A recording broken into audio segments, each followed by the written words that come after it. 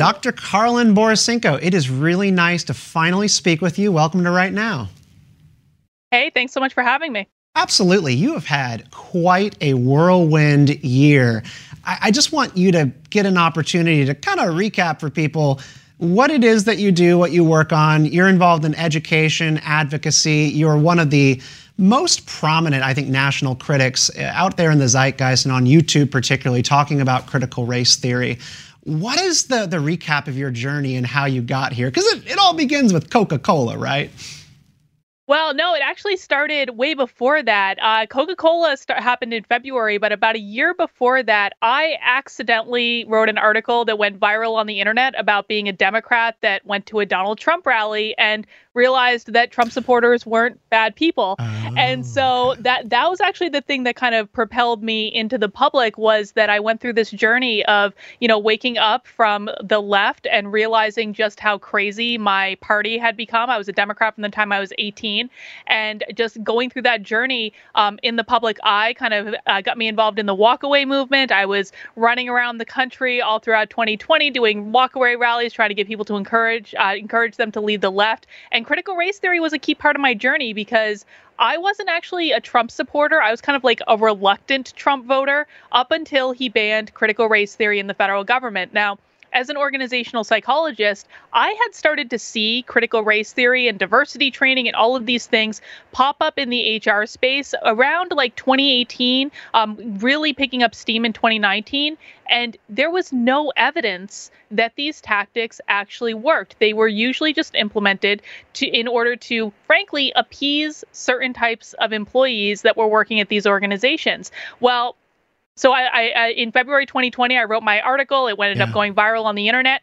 And right after that, we had a pandemic, and then George Floyd died. And I got to tell you, in the organizational psychology space, it cannot be underestimated how much of an impact the death of George Floyd had on the corporate training industry and what I was doing, where all of a sudden, out of nowhere, you could only sell diversity training. The world is completely different after that. And I think that is a wonderful introduction for our guest today. This is Right Now, and I'm Stephen Kent. My guest today is Dr. Karlyn Borysenko, organizational psychologist, author, and self-proclaimed rabble-rouser. If you haven't done so already, do give us a like and subscribe to the channel. We have new episodes every Thursday and bonus content throughout the week. So leave a comment, let me know, and I will usually write back and spar with you or say thank you for saying nice words, and it'll all be great and we will be friends. Karlyn, just to kind of go back to a little bit of the origin story there. So I remember the walkaway movement. I say movement in kind of air quotes because when it was happening, I thought it was just like one guy and they were ginning this up way bigger than it was. But I have met now so many people like yourself, Gothix is one as well, who actually did that walkaway thing. And they've not only have their lives completely changed, but they're very different people as a result of kind of waking up to the way that the Democratic Party works and the way they try to trap you into its identity politics. And a lot of people will say it's a big grift to walk away from the Democratic Party and then have a career doing other stuff. And you're a libertarian, I'm a libertarian. How is it a grift to be a libertarian? It's like we're the most unpopular people in the country. Well, I always find this argument to be rather interesting because, my journey is I was a Democrat. I became an independent for basically all of 2020. I joined I tell people I had a one-night stand with the Republican Party. I decided at the beginning of 2021 to join the Republican Party because I was really necessarily on board and believed all these conservative things, but I was like, if people don't actively get involved and try to change things in order to fight back against what the left is doing, then, I have to be the example of that. So I had a one-night stand with the Republican Party. I woke up the next morning. It felt like a horrible idea. And I quickly started getting involved with the libertarians in the state of New Hampshire, the free state of New Hampshire where I live, and ended up in the Libertarian Party. And no, people always say, oh, she's just changing her party. She's just a grifter. I'm like, where's my check? Yeah, we're making so much fame and fortune off of being the out-of-power party that never has a political future. It's obviously one big grift. So I'm really curious about the Coca-Cola story because this is one of the things that sort of took you out of like the walkaway movement and someone saying like, look, I'm gonna change the way that I think about politics too.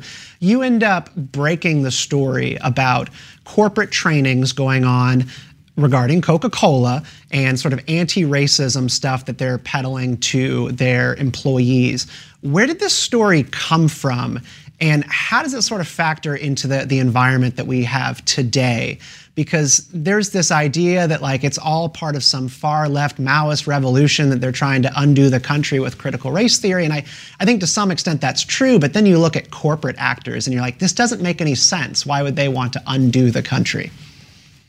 Yeah, so for me as an organizational psychologist, I'm very interested in the practical implementation of ideas. And so watching corporate training, looking at what they're doing, because they post this stuff all over YouTube, is just something I got in the habit of doing. I started talking about it a lot on my YouTube channel. Well, wouldn't you know it, when you talk about these things publicly, people send you stuff. And one day I woke up and I had this email from an employee at Coca-Cola saying, we have this crazy training that we all just came in today and we were required to do this crazy training. And I said, can you get me pictures? And they said, yes. And within half an hour, I had pictures. I did a little work to authenticate the training, because the training that the employees were actually doing was based on LinkedIn Learning, which is the most used corporate training platform in the world. And so it was very easy for me to actually go on and see exactly the training that Coca-Cola was mandating its employees do. And so I know that's in there, right? Yeah.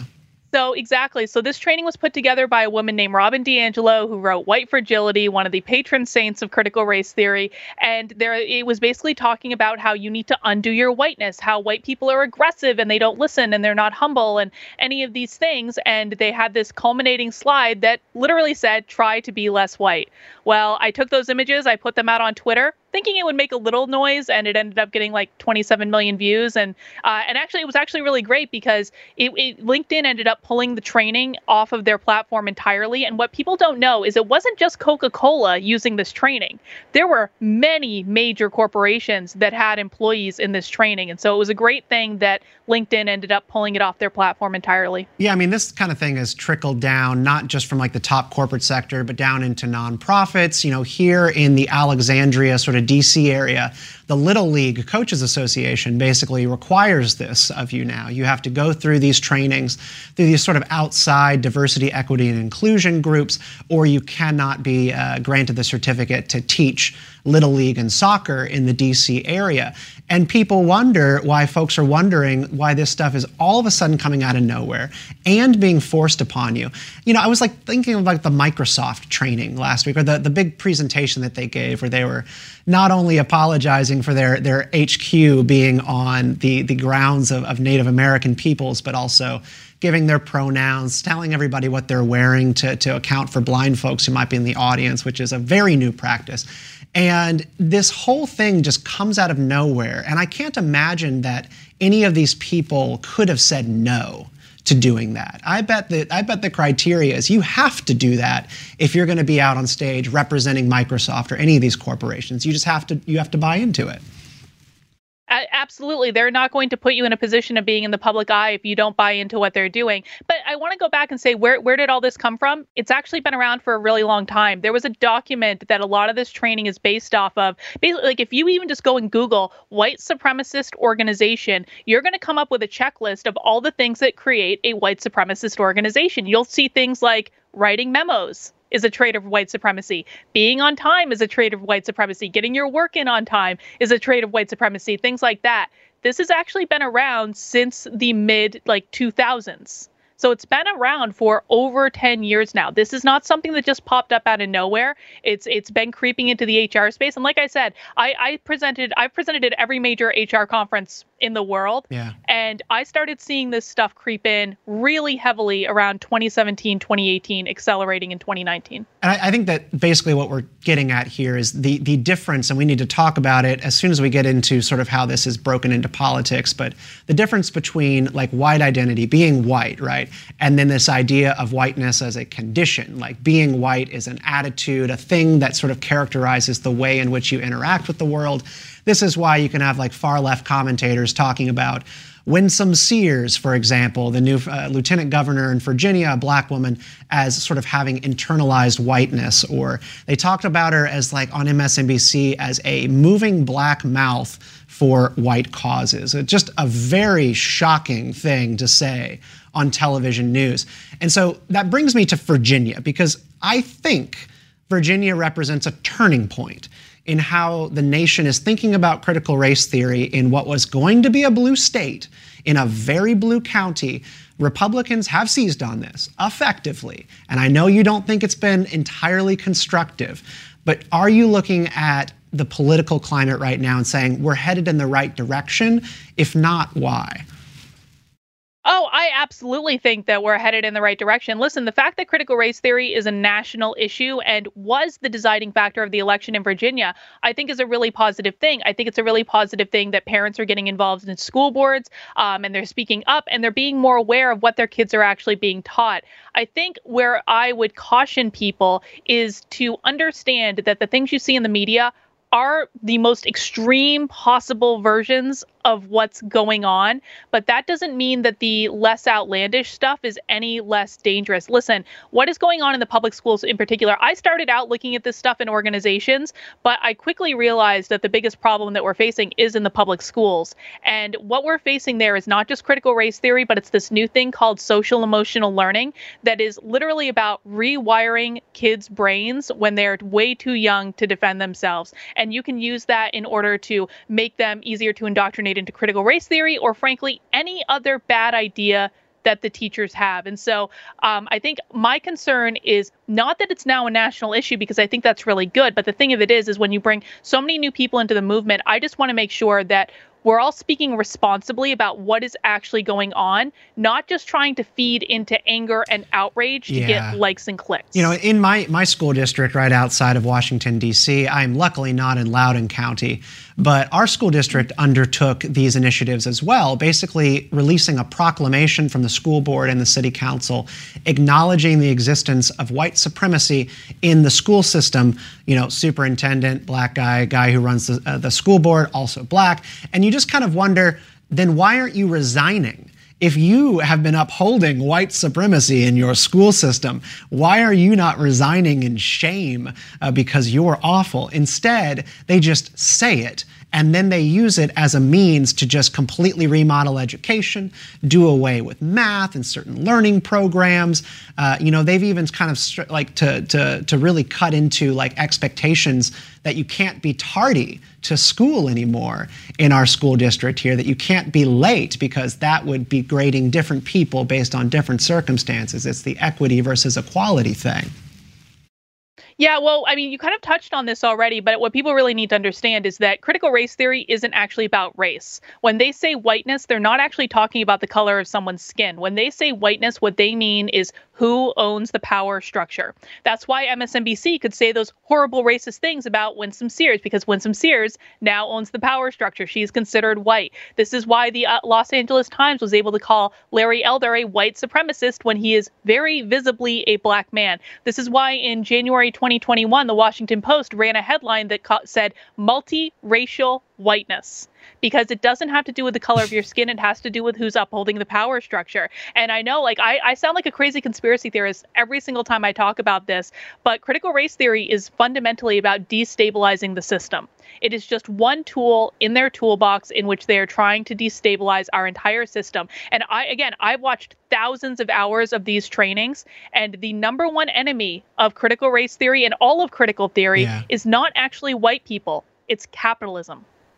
Who is they when you talk about the effort to destabilize the system? Because, like, again, Coca-Cola has nothing to benefit from destabilizing the system. So are they just unwittingly participating in their own destruction? That's the part of this that I don't get, because conspiracy takes coordination, and I just don't see coordination. It just seems like spontaneous order happening in the worst possible way. There are a lot of useful idiots out there, that's for sure. And when companies like Coca-Cola hear the term racist, again, they don't think who owns the power structure. They think, oh my God, we don't want to be we don't want to be a racist. Don't call us a racist, anything but that. That's what they think about. And so they're not actually seeing the truth of what's happening. There are also, by the way, a lot of these programs and organizations are implemented by like mid-tier HR people who never think that these programs are going to see the light of day. So usually the executives don't even know what's going on. But no, you are correct in that it is a haphazard kind of association. What I believe is happening is that the vast majority of people who are pushing this ideology have absolutely no idea what they're doing. They have no idea what they're teaching at all. They haven't thought through to the logical and conclusion of what they're doing. 100%. But there is a coordinated group that I do think have nefarious intentions, and they're the ones right at the top, and they're the ones making all the money off of this epic grift. The white academics who somehow think that they're going to remodel society, but it's like they always still remain on top somehow. Isn't that curious? Now, so like talking about people who don't know what they're participating in or don't even know what they're trying to dismantle. So critical race theories become the buzzword of conservative media, and I think that's rightfully so. We need to find a way to talk about all these issues because it's like a three-headed hydra, and it's always going to keep growing new heads. Every time you try to cut one off, you have critical race theory, you have anti-racism, diversity, equity, and inclusion. And I think if you had to pin it on somebody for like lumping them all under CRT, Chris Rufo, kind of, you know, the boogeyman of the left when it comes to talking about CRT. He's really made an effort to make CRT encompass all of those things. Do you think that that is the best way to go about this? Because the lingo and the specificity is something that they try to use against everyday people. So simplifying it does seem to have sort of a merit. So funny story about Chris Rufo. So back in the day, even before the Coke Be Less White training, I was the person who broke that the city of Seattle was doing segregated training. They actually segregated their employees into white employees and black employees and had them do separate trainings. Anytime I put information out there, I really hope that journalists are going to take it and run with it. And the journalist that took that story and ran with it was Chris Rufo. And that was actually what launched him into this space. And so I say that because I have nothing but respect and admiration for what Chris Rufo is doing. He has taken the bullet for all of us to be the person pushing this, and he's so good at it, and he's absolutely the right person for the job. However, I do not agree with his position on lumping everything together in terms of critical race theory. I understand why he's doing it. It makes it a lot easier. He's playing with this idea of language. And at the end of the day, I do believe he is correct that language is the battle in which this is going to be fought. I just don't think that it does a service to people to lump multiple things that do have different and distinct definitions into the same category. Now, you can I can get around the idea of critical race theory and anti-racism being extremely similar. I can get around the idea of equity. Anytime equity exists, you're probably going to have critical race theory right along with it. But I do think people need to be careful to realize that just because critical race theory gets banned by law in some states, that does not mean that everything is banned. And that is my biggest worry with grouping everything together, is it's going to give people, and parents in particular, the wrong impression that if it's banned in their state, they don't need to do anything else. We can all go home. No. The problem is much bigger. Well, and I think that simplification can backfire in a couple of different ways. I mean, I talk about this often. You know, as a libertarian, one thing that we are very concerned with are things like mass incarceration, right? Like criminal justice reform, the war on drugs gone completely wrong. There is a racial element to those policies that have existed since at least the Nixon years. And when you start talking about that, you are inevitably talking about systems. And when you talk about redlining for homes and who can get easier home loans or access to credit, there's a racial component to that, and it goes back to Jim Crow and segregation. So, like, I'm down to talk about kind of the idea of institutional and sort of encoded racism in law, but it's all the other stuff. It's like, it's really hard to debate diversity, equity, and inclusion. All those are such nice words. But the idea that maybe we should just try to strip sort of racially tinged ideas out of the legal system, like, there's merit to it. Because you saw last week, I think it was Mayor Pete said we need to like remodel highways so that they're not, you know, going right through black neighborhoods. There's something that's true about that. Do you agree with that? Because I think that's the tough balance for us to strike. Well, I certainly do not agree that roads are racist. I will say that I will say that no, I actually do agree with what you're saying, though. I don't think that we're at a place of perfection in regards to racism in this country. I'm talking like legitimate racism. You raised some good issues there, and I do think that we should be able to have those conversations. I actually think that critical race theory and how the left is pushing this conversation gets in the way of us having more substantive conversations. And quite frankly, it turns a lot of people off. At the same time, I look at what the writer is doing, the conservatives, and they just want to strip race out of every conversation. And that's an oversimplification. I don't think that works either. At the end of the day, my goal, listen, I'm a child of the 90s. I grew up thinking that, whether you're a brown egg or a white egg, you're the same on the inside. I want less racism and not more. And I think that critical race theory, anti-racism, equity, it all leads to more racism. And so I'm not okay with that. So let's talk about where it leads to more, because one of your stated concerns, and feel free to recap the hellish year that you have had with actual Nazis, is that CRT, the all-encompassing thing, right? It has provoked in the right, and I think in a lot of political independents too, the talking point that it is an anti-white ideology. Now, I think on some level that makes sense. Critical race theory and anti-racism create sort of tiered structures of oppressors and the oppressed. And of course, whites are always going to be at the top of that power structure and therefore the least possible oppressed class. And I think it makes sense that people then go, oh, this is an anti-white idea, but it is kind of awful to everybody in different ways. Why are you worried about people getting too hung up on the anti-white idea? Because I do see it having an adverse effect on some people.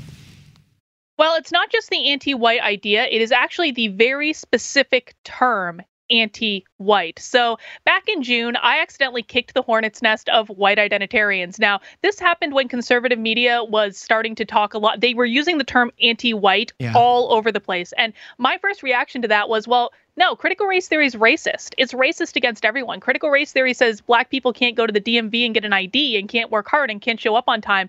I find that to be incredibly racist against black people. So it's not just about white people. That was my first argument. I made a video and put it on my YouTube channel, very passionately expressing that idea, and ended up getting attacked by actual white identitarians for months afterwards. And even still to this day, they're still hanging around. And what I learned through this whole experience of being canceled by legitimate racists is that they are actually, and it is actually in their written manifesto, they are working to try to co-opt the anti-CRT movement in order to insert the very specific term anti-white into the cultural zeitgeist. They're trying to get people in the media to say it.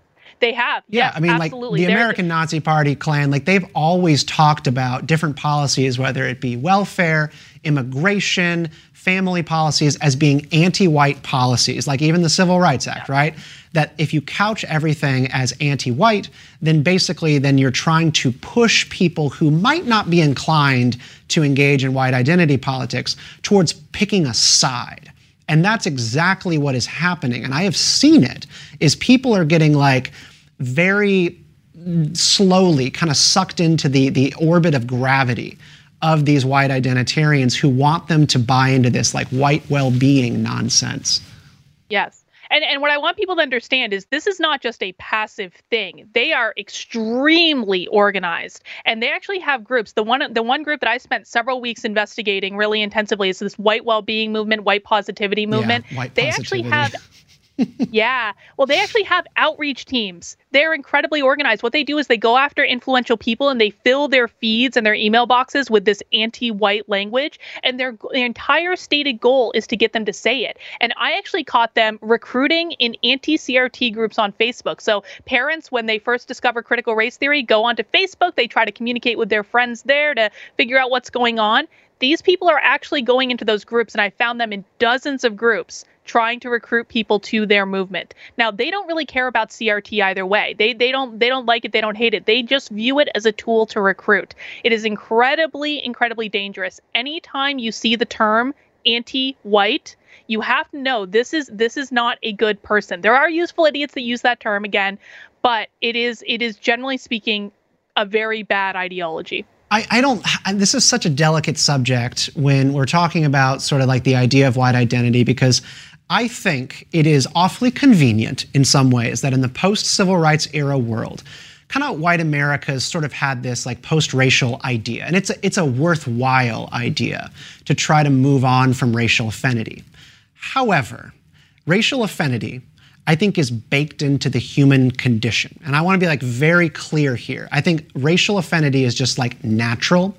And we have tried to undertake this experiment in the post-civil rights era to overcome that. Just like the American idea tries to overcome our want for powerful leaders or expedient government. There's all of these ideas baked into the Republic that we need to try to overcome certain elements of our humanity.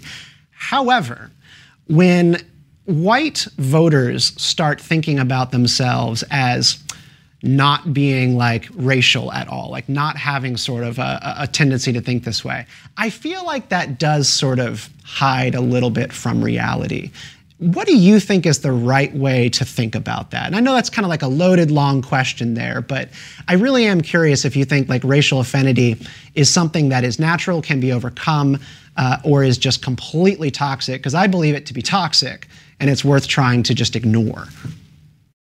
I generally think that the color of someone's skin is probably one of the least interesting things about them. Right. And I think that people should try to find identity in the things that they like and the things that they do well and the things that they enjoy and connecting with other people who have those same interests. I mean, listen, it really, the term colorblind actually really bothers me. And this is a term that the right really tries to use and the left uses against the right. And how the right means it is, yeah, I don't see color. Well, I'm sorry. No, you do. Like, if there's a black person in front of you, you're going to see that they're black. I much prefer the term color indifferent, which is to say I can absolutely see what color you are. I'm not going to treat you differently based on the color of your skin. And I'm going to do my very best to try to connect with you on a human level. You know, it's funny, when I was first waking up on the left, I was surrounded by all my woke friends who all worked at colleges. And they were saying, Carlin, you need to listen to black people. And I said, what? I thought I always did.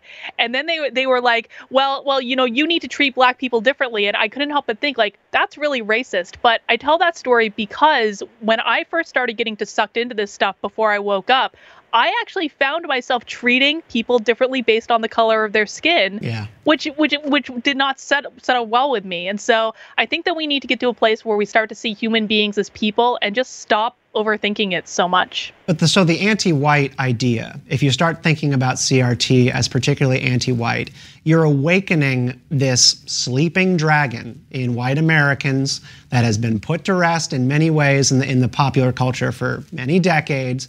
And I do see how it is dangerous. I see how it is dangerous. And I completely agree with you that this idea that we should racialize everything is going to end well for racial harmony, racial progress, kids playing nicely with each other on the playground, not thinking at all about skin color.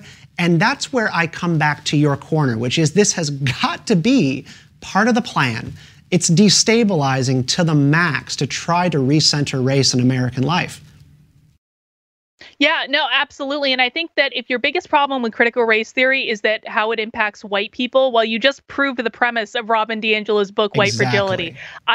I care about how this impacts all people. I don't just care about white people. And I think that it's a really short-sighted view. And I just want to put a fine-tooth point on this. Like, again, I did intensive research on this white well-being, this white positivity movement. It is much bigger than people think it is. I think there are at least 30,000 people in the United States. And I think that that's a lowball estimate.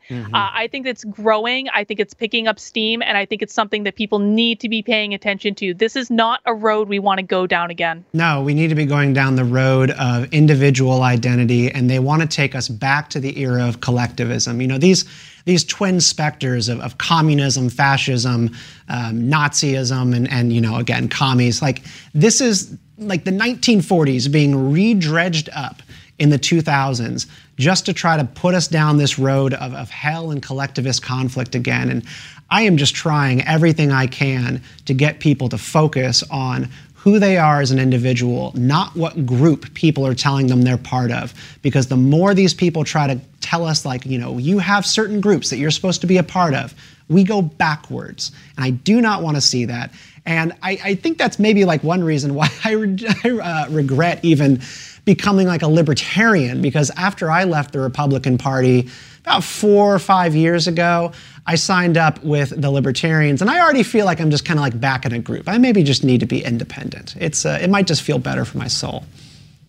Well, maybe, but have you explored the Mises Caucus within the Libertarian Party? Because that's really the Mises Caucus is the only reason I joined the Not Libertarian Party. controversial The Mises at all, that Mises Oh, Caucus. no, Yeah. no, of course. But the Mises Caucus explicitly rejects identity politics. And for everyone who thinks that the Libertarian Party is woke, well, you're right for the moment. But I think that the Mises Caucus is going to change all that. And I'm actually really excited about the direction of the Libertarian Party with the Mises Caucus doing what they're doing. They're gaining more power in the party. I think at the party's convention in Reno next year, they will control the party. And then I think we're going to have a whole new playing field. And to be really honest, I am really excited about the potential of Dave Smith running for president as a libertarian in 2024. I think he's going to make a big impact, and I don't think the Republicans see it coming, and I think to their detriment. Well, he's going to have to reckon at some point with the public about having Nick Fuentes on his show at one point. That's one of those little skeletons. I'm not looking forward to that moment. Do you think Dave Smith can really speak to the rest of the country? Because, you know, he's a good libertarian. I do like the guy, but, you know, there's sort of a pugnacious nature to, I think, a lot of these libertarians, particularly part of the Mises Caucus, who, I don't know, I just sort of, I doubt the ability to connect. Oh, I mean, I think that the numbers that the Mises Caucus are bringing in kind of speak for themselves. They are connecting. It is growing at a very rapid rate. Again, in New Hampshire, the Mises Caucus started having meetups last year with a couple of people. Now there are hundreds of people showing up at these meetups. It's grown extremely quickly. In regards to Dave Smith, I think if the worst crime that Dave Smith has ever committed is talking to an unsavory character on his show, I think that he's probably ahead of the game so far as presidential candidates go. He's probably in good shape. So with Virginia going down the road of really challenging CRT, electing Glenn Youngkin, Winsome Sears, there's going to be a big push in Virginia to roll back ideas that are sort of seeping into all the schools, critical race theory. You are changing sides on this debate. I've heard you talk a little bit about it recently, that you don't really believe the schools can be saved. Is that true? Yeah, I mean, like, this year's been radicalizing for you? Oh, yeah, absolutely. I do not believe that the public schools can be saved. I think the ultimate goal should be to dismantle the Department of Education, defund the schools entirely. Now, I'm not an unreasonable person. I don't think that's going to happen right away. I'll take school choice in the meantime. But ultimately, listen, like how I think about it is that almost every single teacher in the public schools today was trained to be a teacher by teachers who were indoctrinated into critical race theory. And so in order to fix the public schools, we not only need an entire new batch of teachers, we need an entire new batch of teacher trainers. And we haven't even talked about social emotional learning, which is a whole other mess that's going to be coming down the pike. The reason I bring this up is social emotional learning is basically your kids' teachers practicing psychology without a license, and it is mandated in public schools that took CARES Act funding and ARPA funding. It's in your kids' schools already, and it's going to be impossible to get it out. So you know, there's something to be said for, like, there is no such thing as value neutrality. So, like, the status quo of teaching, you know, in the pre-CRT days is not neutral. Government always has an objective, and what they're teaching in classrooms is what they want you to consider the objective truth. And so even if you go back to, you know, a rollback of all these ideas, there will be sort of a new status quo, a new ideology baked into schools, which, like you said, is the best case for just Brexiting the system. I homeschool now, and I mean, I would like to send my child back to a school because I would get a little bit of time back, but I also think that it is going to be the best thing for her, because she's going to learn what matters to our family. And what is more American than that? Every person actually raising their own children, sharing their value systems. I would like that to be the new status quo. But can I push you on one thing? The idea of cameras in classrooms. Give me your case for why you think that this is a good reform in the short term. Because it'll accelerate the destruction of the public schools if parents can log into a system and see what the teachers are actually teaching. Listen, part of the problem with fighting critical race theory is that we have teachers saying, you don't know what critical race theory is. We're not actually teaching critical race theory. they're almost always lying. And so my concept is that if people can log onto a camera to see their dogs in daycare, if people can log onto a camera to see their kids in daycare, if people can log onto a camera to see their kids on a school bus, if people can log onto a camera to see their kids in a school hall or at a basketball game or at a recital, which all of these things are happening, then why can't we put a camera in every public school classroom in the country focused on the teacher, so that parents can log in at any time and see exactly what the teachers are teaching? The fundamental fact is that teachers do not have free speech in this country. They don't. Teachers are state employees. The greatest trick that the teachers unions ever played was convincing parents that teachers are not government employees. They are actors of the state. They do not have free speech. They do not have privacy protections. This has already been decided by the Supreme Court. And P.S., the private schools are already doing this. The private schools are already doing this? Where have you seen that? Oh, I've seen that all over. Definitely private schools in New Hampshire, but I've heard from people all over the country that there are private schools that are already putting cameras in classrooms. So Carlin, the reason that I sort of cringe at this, and you've made a good case, and I want to like tell you where I agree with you on that, but I just cringe at this as sort of like a post 9/11 kid who watched in the 2000s as schools became more and more like prisons, just one bit at a time, whether it be police resource officers, and the more school shootings happen, you've got more armed men walking around your public schools.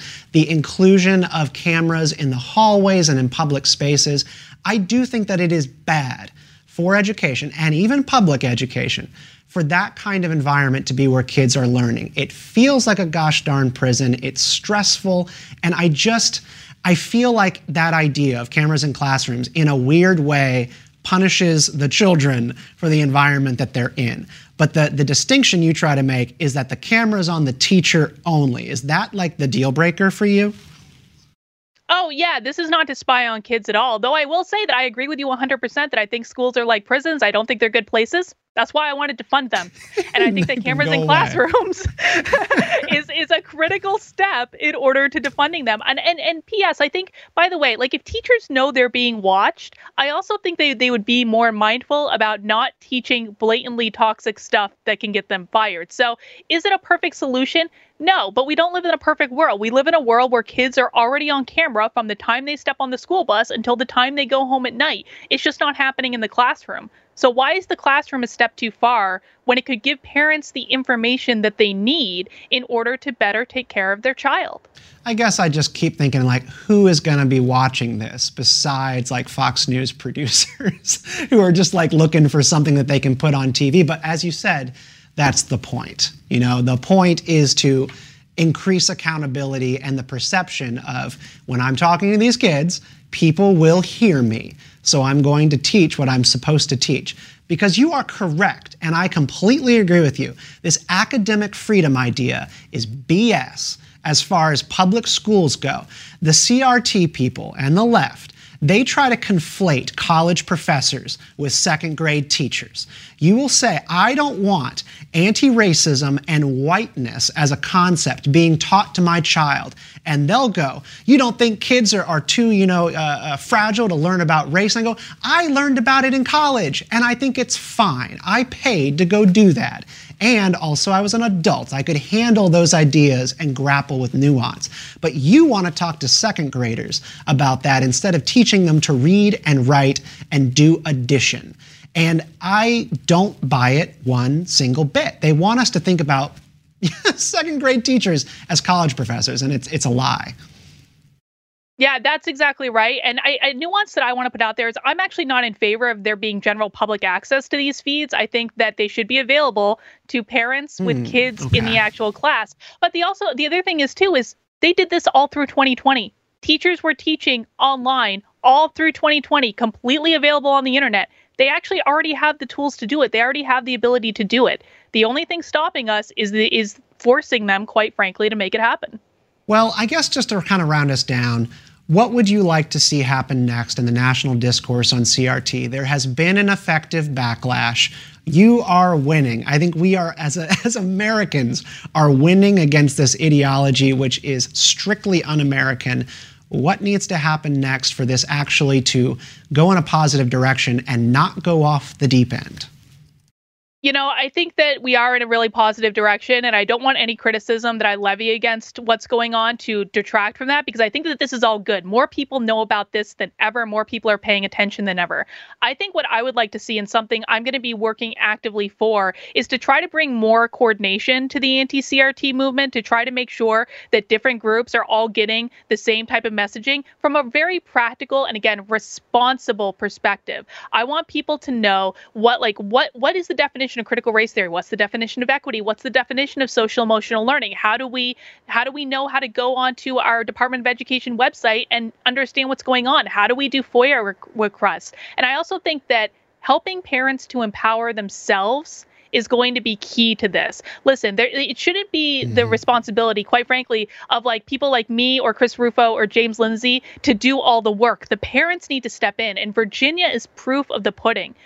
People want to credit Chris Rufo with Virginia, and I think he does deserve a lot of credit. But ultimately, Virginia happened because the parents in Loudoun County were protesting for months and months and months, and they did not give up. It was all because of the parents. And I think if we can get the parents involved and give them the tools that they need, that's going to be what wins us the ball game. I think there is a civic renaissance happening, and it's just people actually paying attention to what the heck goes on at City Hall.